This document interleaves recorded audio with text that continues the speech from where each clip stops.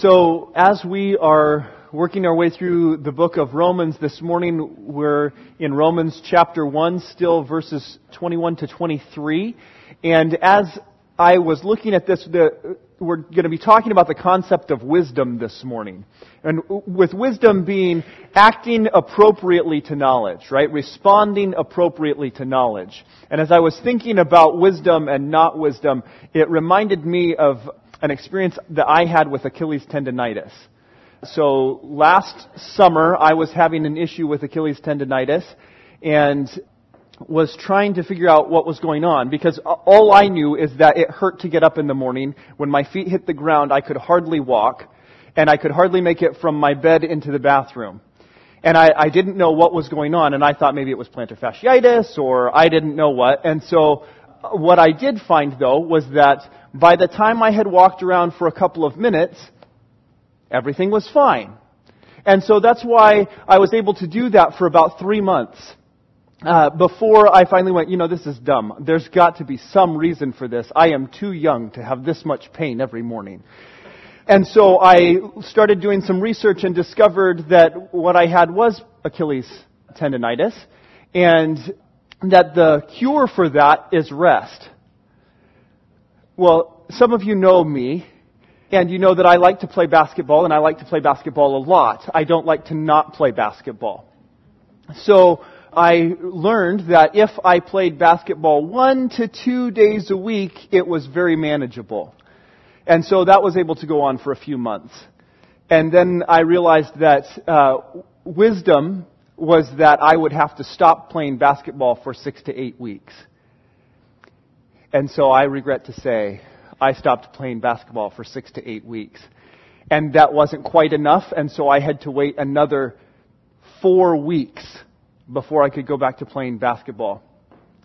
And I just was talking with my wife about one of the instructors that she has at the gym who is now wearing a boot because she also has Achilles tendonitis. And she also thought that the best way to manage Achilles tendonitis is to just push through the pain and take ibuprofen if needed.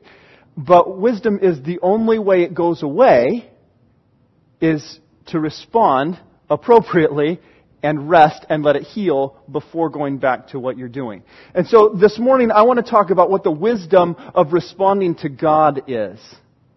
What's the wisdom of responding to God?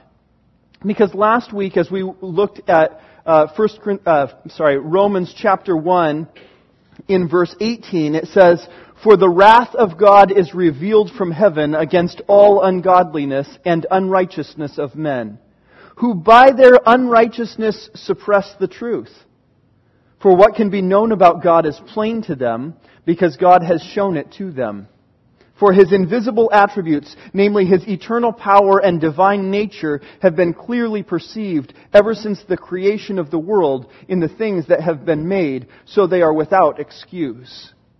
So last week we talked about the fact that through God's creation, He has revealed that there is an eternal God with divine power. And people's response to that is often that they will suppress that truth and deny that truth and just say, I don't really want to go there. Whether or not there is a God, I'm not really going to find out because I would rather not know. Or just straight up go, I've decided there isn't a God. But they are without excuse because God has revealed it to them and made it plain. So everybody is without excuse. We may say, well, there are some people who just don't know. No, we are told very clearly here that God has revealed Himself in such a way that everyone should know. And if they say they don't know that there is an eternal God with divine power, it is because they are suppressing the truth and are rejecting Him. And here's what the consequence of that is. So they are without excuse. Verse 21, "For although they knew God, they did not honor Him as God or give thanks to Him, but became futile in their thinking, and their foolish hearts were darkened. Claiming to be wise, they became fools, and they exchanged the glory of the immortal God for images resembling mortal man and birds and animals and creeping things. For although they knew God, although they had enough information to know that God is there, rather than responding and thanking Him for all that they can see in creation, rather than honoring Him as the God of creation, instead, they became futile in their thinking. So what's the appropriate response to God? What is wisdom as it comes to responding to what God has revealed? It's to honor Him and give Him thanks. That is to acknowledge that He is God and say, God, you're amazing. You're wonderful. Look at all of these wonderful things that you have done. But instead, very often, people don't acknowledge that. They don't give Him the thanks that He's due, and they don't honor Him. I'm reminded sometimes of children in their response to their mothers. Have you noticed that children, by and large, do not appreciate their mothers enough?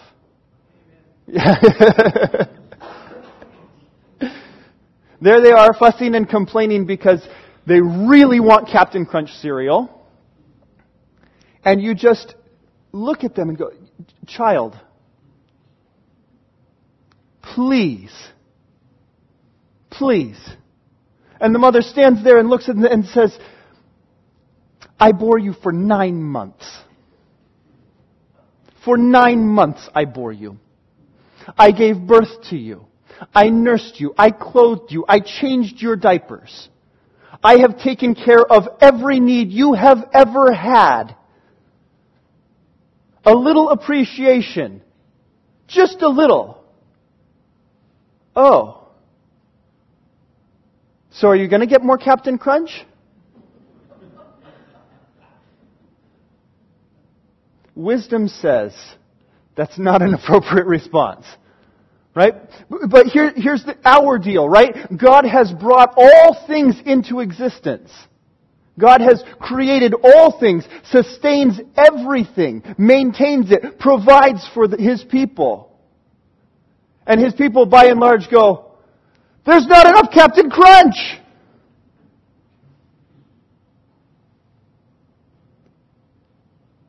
And God is just looking. Do you not appreciate all of this that I have done? The way that the universe is set up so that it's in this perfect balance.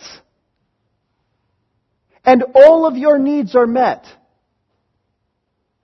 The rain comes, the sun comes, the food is there. Everything you need is provided for you.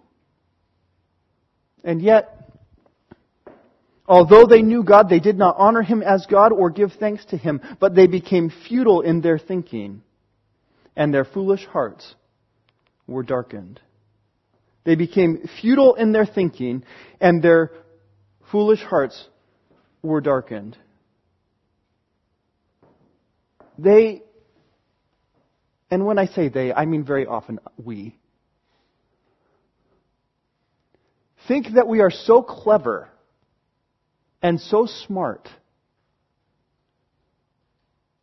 and yet we replace God and deny Him and reject Him and do it not acknowledge Him. It says in verse 22 that claiming to be wise, they became fools. Have you ever done anything where you thought, this is really a good idea? This is really a good idea. I saw a video this week of a dad who thought it was really a good idea to take a dirt bike and rev the engine of it so that the tire was spinning. Not so that it was on the ground, but so that it was sideways like this. And if you rev the engine like this, then the tire spins. And if you get that tire close enough to the merry-go-round, then you can really make that merry-go-round spin. And so all 4 of those teenage boys in the video have their heads in the middle like this, and that merry-go-round starts going like this. Picks up speed, picks up speed, picks up speed, and they're all having lots of fun until one of them lifts his head just a little bit. And you just see him hanging off of that merry-go-round. And I'm watching this going, why am I watching this? And you see the dad pull the motorbike away and stick his foot there, and it starts smoking because it's spinning like this, and the kid's going like this, and he starts sliding back, and his knees are now hanging onto the bar, and I'm just going, oh no. And then it slows down and it stops and everybody laughs, and I went, oh. People should not share stuff like this on Facebook. It wasn't wise. They got lucky. Somehow his knees hung on long enough that the merry-go-round stopped and he did not get ejected from the merry-go-round. Maybe he'll still have somewhat of a chiropractor bill, or he'll, wake up sore tomorrow. But we have these ideas with, this is a really great idea. And it's just not a really great idea. And that's what's happening here. People are going, I have this really great idea. I will honor something else. I will replace God with something else. This is the thing. This is the thing that I will honor. This is the thing that will make me happy. This is the thing that will fulfill me. This is the thing that will save me. All of these ways that they try to replace God, and they substitute an idol for that. And it says, claiming to be wise, they exchanged the glory of the immortal God for images, resembling mortal man and birds and animals and creeping things. And here's the thing, is that when we think of idolatry, we think, we don't do that. We don't really have that in this culture. In other cultures, they have that.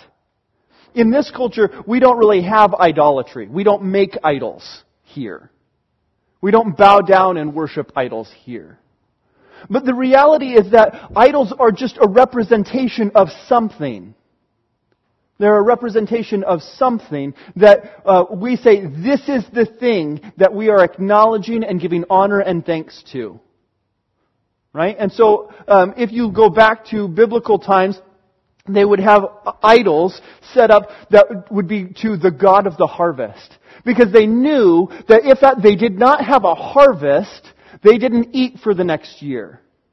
And so this was the most important thing. And so this image represented the harvest. And they thanked and honored and celebrated the harvest, rather than the God who provided the harvest for them. And we do this kind of stuff all the time. We set up idols for ourselves all the time. All of these things that we think, this is what everything is about. I'm just going to pour myself into this. And sometimes it's really good things. Sometimes it's family. We say, this is my family, that's everything. As long as my family is okay. As long as my children succeed, as long as my marriage succeeds, then everything's okay. Then I will have made it. That's what we're going for. I took a counseling class in seminary, and the professor had been a counselor for a long time, and he was just helping us understand how to do some pastoral counseling, right? I'm not a trained counselor. I don't do that kind of thing, but just some general guidelines to help people think through things. And so he's just talking and explaining, and he says, and so one of the things that people have trouble with is how their kids grow up and what they do afterwards. They're very concerned their identity is tied up in their kids. And so it's very important to them that their kids become successful and do well. And this one lady is nodding along in the class. And she goes, yeah, it is really important though. And he said, yeah, but maybe it doesn't work. Maybe they do something else and they fail. And she goes, oh no, they can't. He said, well, you don't want them to, but they could. No, she said, they cannot. They cannot fail. And he just stopped the whole class. I don't know if she recognized it, but I did. He just stopped the whole class and he stopped teaching and he just started counseling with this woman. Because her identity was completely wrapped up in her kids and the success of her kids. She had poured everything into them. And whether or not they succeeded meant the entire world to her. She idolized her children. And in her mind, it would be devastating if her children did not turn out well. It would completely devastate her. Because it was everything she had done. She had poured her life into those kids. Now, I'm not saying that as a parent we shouldn't be disappointed if our children go astray as they get older. That's very disappointing. It's something that we struggle with. It's something that we pray about. It's something that we bring to God. It's something that we cry over. But it does not ruin us. It is not the end of who we are. Because the reality is, our children will never fulfill us. And if we think that they will, that's an idol. Our marriage, our spouse, will never fulfill us. If we put our expectations on our spouse that they must fulfill us, it will never happen. They cannot. They are not God. And we do this with lots and lots of things. We do it with family. We do it with our children. We do it with our spouses. We do it with nature. We go out in nature and we just are in awe of nature. And it's great because we know that God has created this so that we will be impressed with His handiwork, but sometimes we get confused and we just get impressed with the nature itself. As though somehow it sprang into being and just impressed us. Or that somehow we must be the caretakers of it, and we are responsible for whether or not nature survives. Now, we should be good stewards of it. God has created it and has put us in a place where we should be stewarding it well. But if we think that we can save nature, we have, in my estimation, made ourselves to be very arrogant. It's not our responsibility. We do the best we can, but it's God's. He created it. He sustains it, and we acknowledge it. We do it with food. Oh, we love food. We want that really good food. We want food to be easy. We want it to be often. We want it to be wonderful.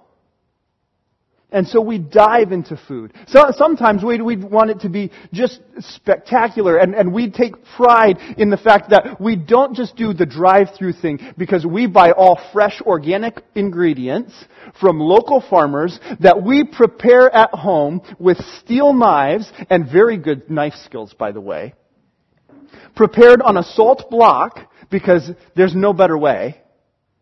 And then everything prepared and fresh and served hot because that's just who I am.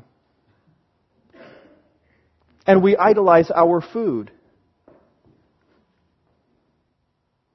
We idolize our status and status symbols. We idolize our work. We idolize charity. We idolize social causes.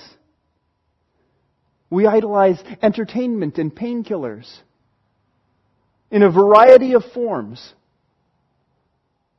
Things that we say, this is going to save me. I have had such a hard day. I have had such a hard week, such a hard month, such a hard year, such a hard life, that this will give me some pleasure and happiness and freedom from the pain.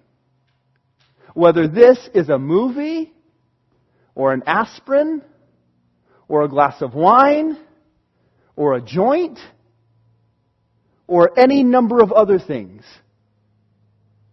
We say, that's it. And all of this time, all we have been doing is finding idols to replace God and saying, this is it. This is it. In our wisdom, we have said, this is the thing that will satisfy me. This is the thing that will give me pleasure. This is the thing that will be good for me.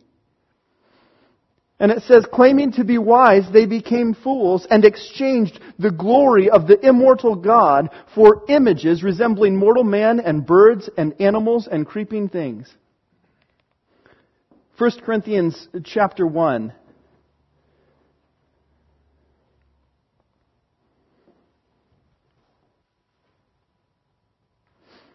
In verse 18.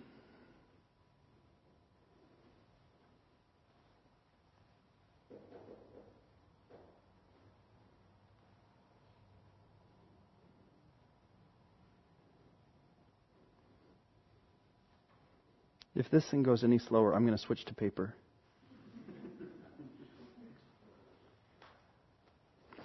1 Corinthians 1:18, for the word of the cross is folly to those who are perishing, but to us who are being saved it is the power of God.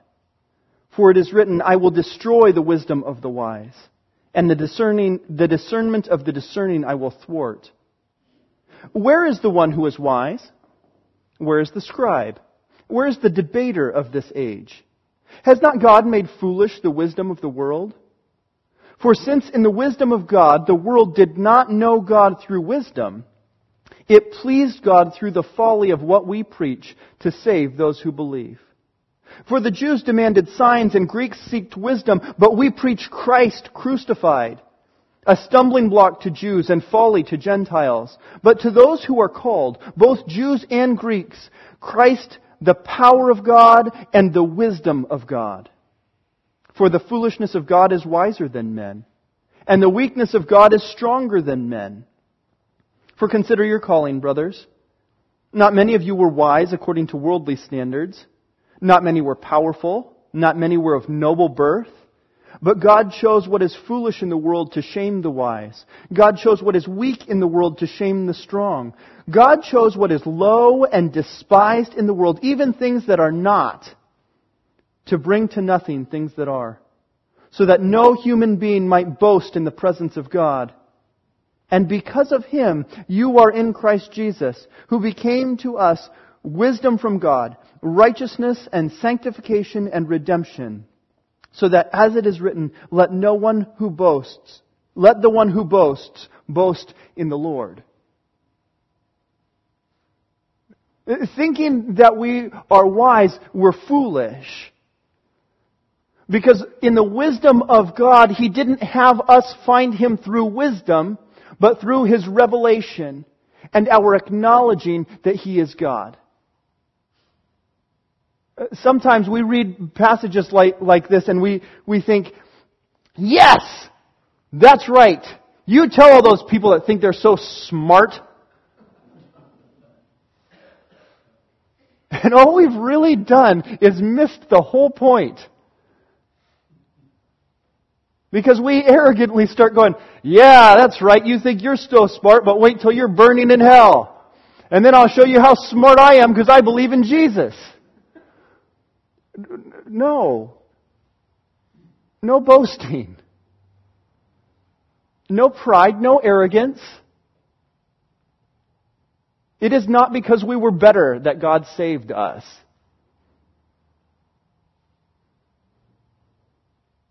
It's because He's gracious. It's because He loves us. It's because He gave us the ability to believe. Consider your calling, brothers. Not many of you were wise. Not many of you were powerful, nor noble. All of these things that we still look at those things and go, man, power. If I was just powerful enough, I could fix some of these issues. If I was just powerful enough, I could just sign an executive order and I could solve some of this stuff. I have some ideas about some ways that we can fix some of the problems that we have going on here. And if I was powerful enough, I could fix those things. I could at least fix my own situation or my family's situation. if I had a little bit better status, then people would recognize who I am. They would acknowledge it, and then I could be satisfied. And all this time, we're just swapping stuff. We're just trading. So that back in Romans it says, claiming to be wise, they became fools, and they exchanged the glory of the immortal God for images resembling mortal man and birds and animals and creeping things. It's like saying, okay, you have a $100 bill. How about if I trade you that $100 bill for my photocopy of a nickel?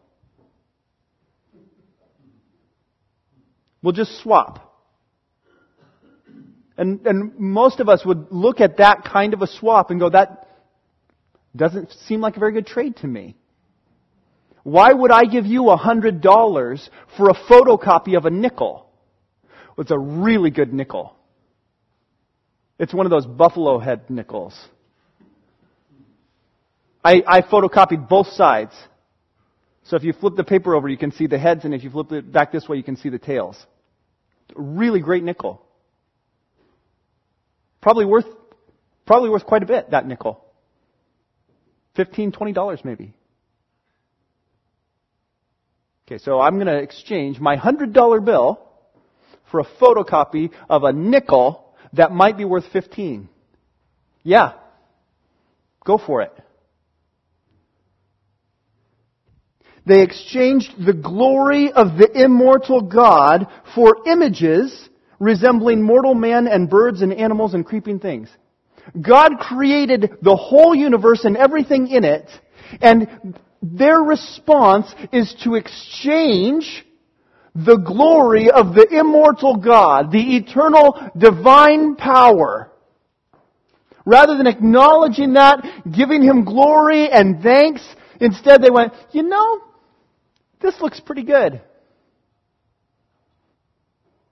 It's the image of something that God had created. Why would anybody do that?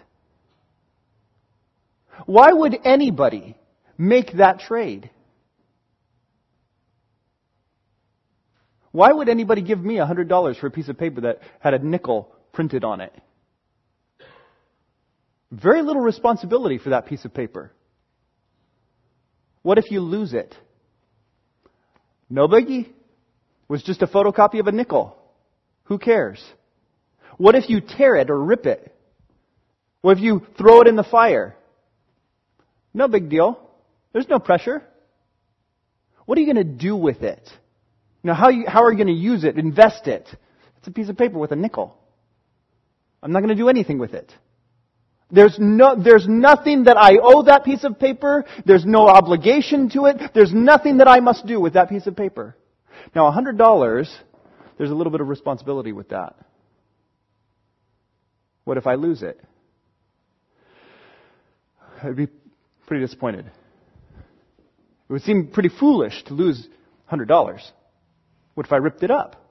Well, that's not, you want to treat $100 a little bit more carefully than that. What are you going to do with it? Well, I could just, I'm going to have to think about that. I mean, we're not talking about a nickel. Like, you can't do very much with, but $100. I could actually do something with $100. I could buy food with that. I could go to a really nice restaurant. I could invest it. I could buy some stocks. What am I going to do with $100? There's some weight that comes with that. And when you exchange the glory of God for the image of something else, you don't owe that idol anything. If you exchange God for your family and you say, you know what, I'm going to put my emphasis here instead, then you don't have the weight of having to perform for God anymore. You just transferred it over here. I can manage this. I can do this.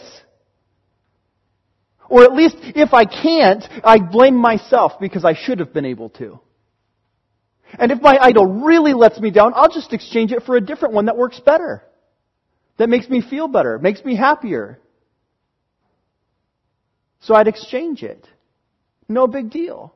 But if I acknowledge that God is the only God, now I have to respond as though that's the case. It's not going to work to pretend that He's not.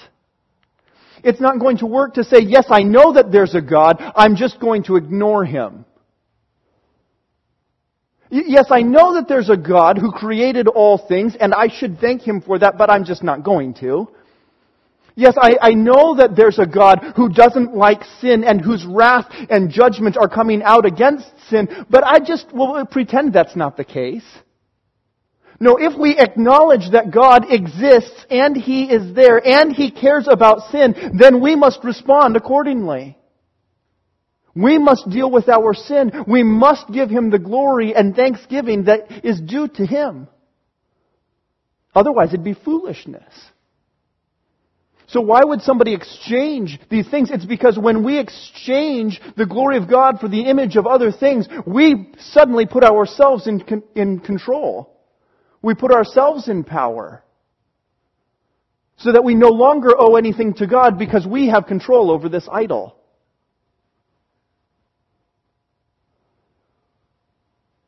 But that's not wisdom. It's foolishness.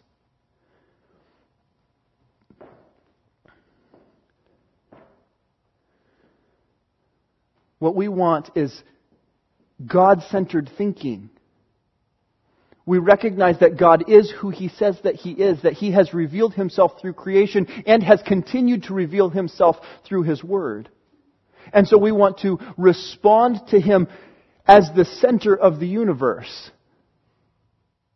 Otherwise, we have this human-centric thinking that says, it's really just the approval of others that's important.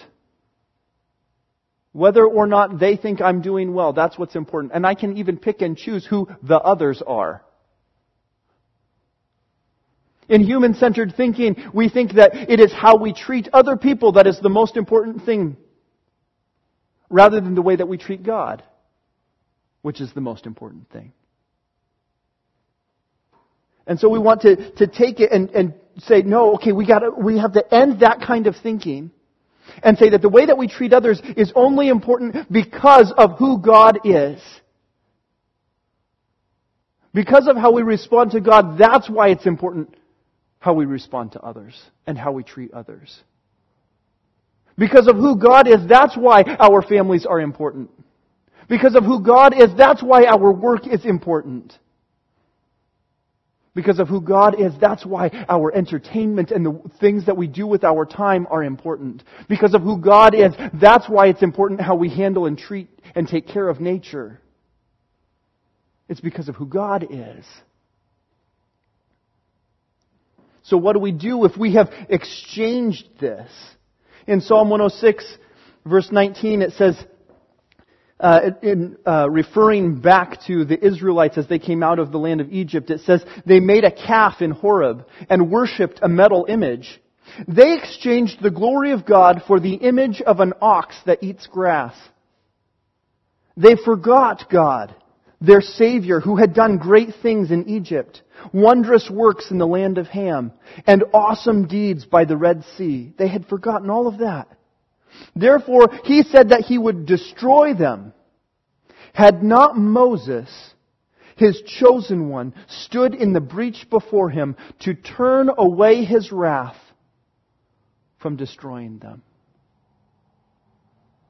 As we look at this psalm that very clearly Paul is referencing in this passage in Romans, we see that His people had turned away from His glory. Very literally, Moses was up on the mountain seeing the glory of God. Moses had said to God, show me your glory. Now he's up on the mountain and all they can see from down here is the earthquake and the smoke and the fire up there. And there's the glory of God up on that mountain with Moses up there. And they're down here in trembling. They don't even dare touch the mountain or go anywhere near it. And after Moses is up there for a little too long, they go, you know what? Let's just make a calf.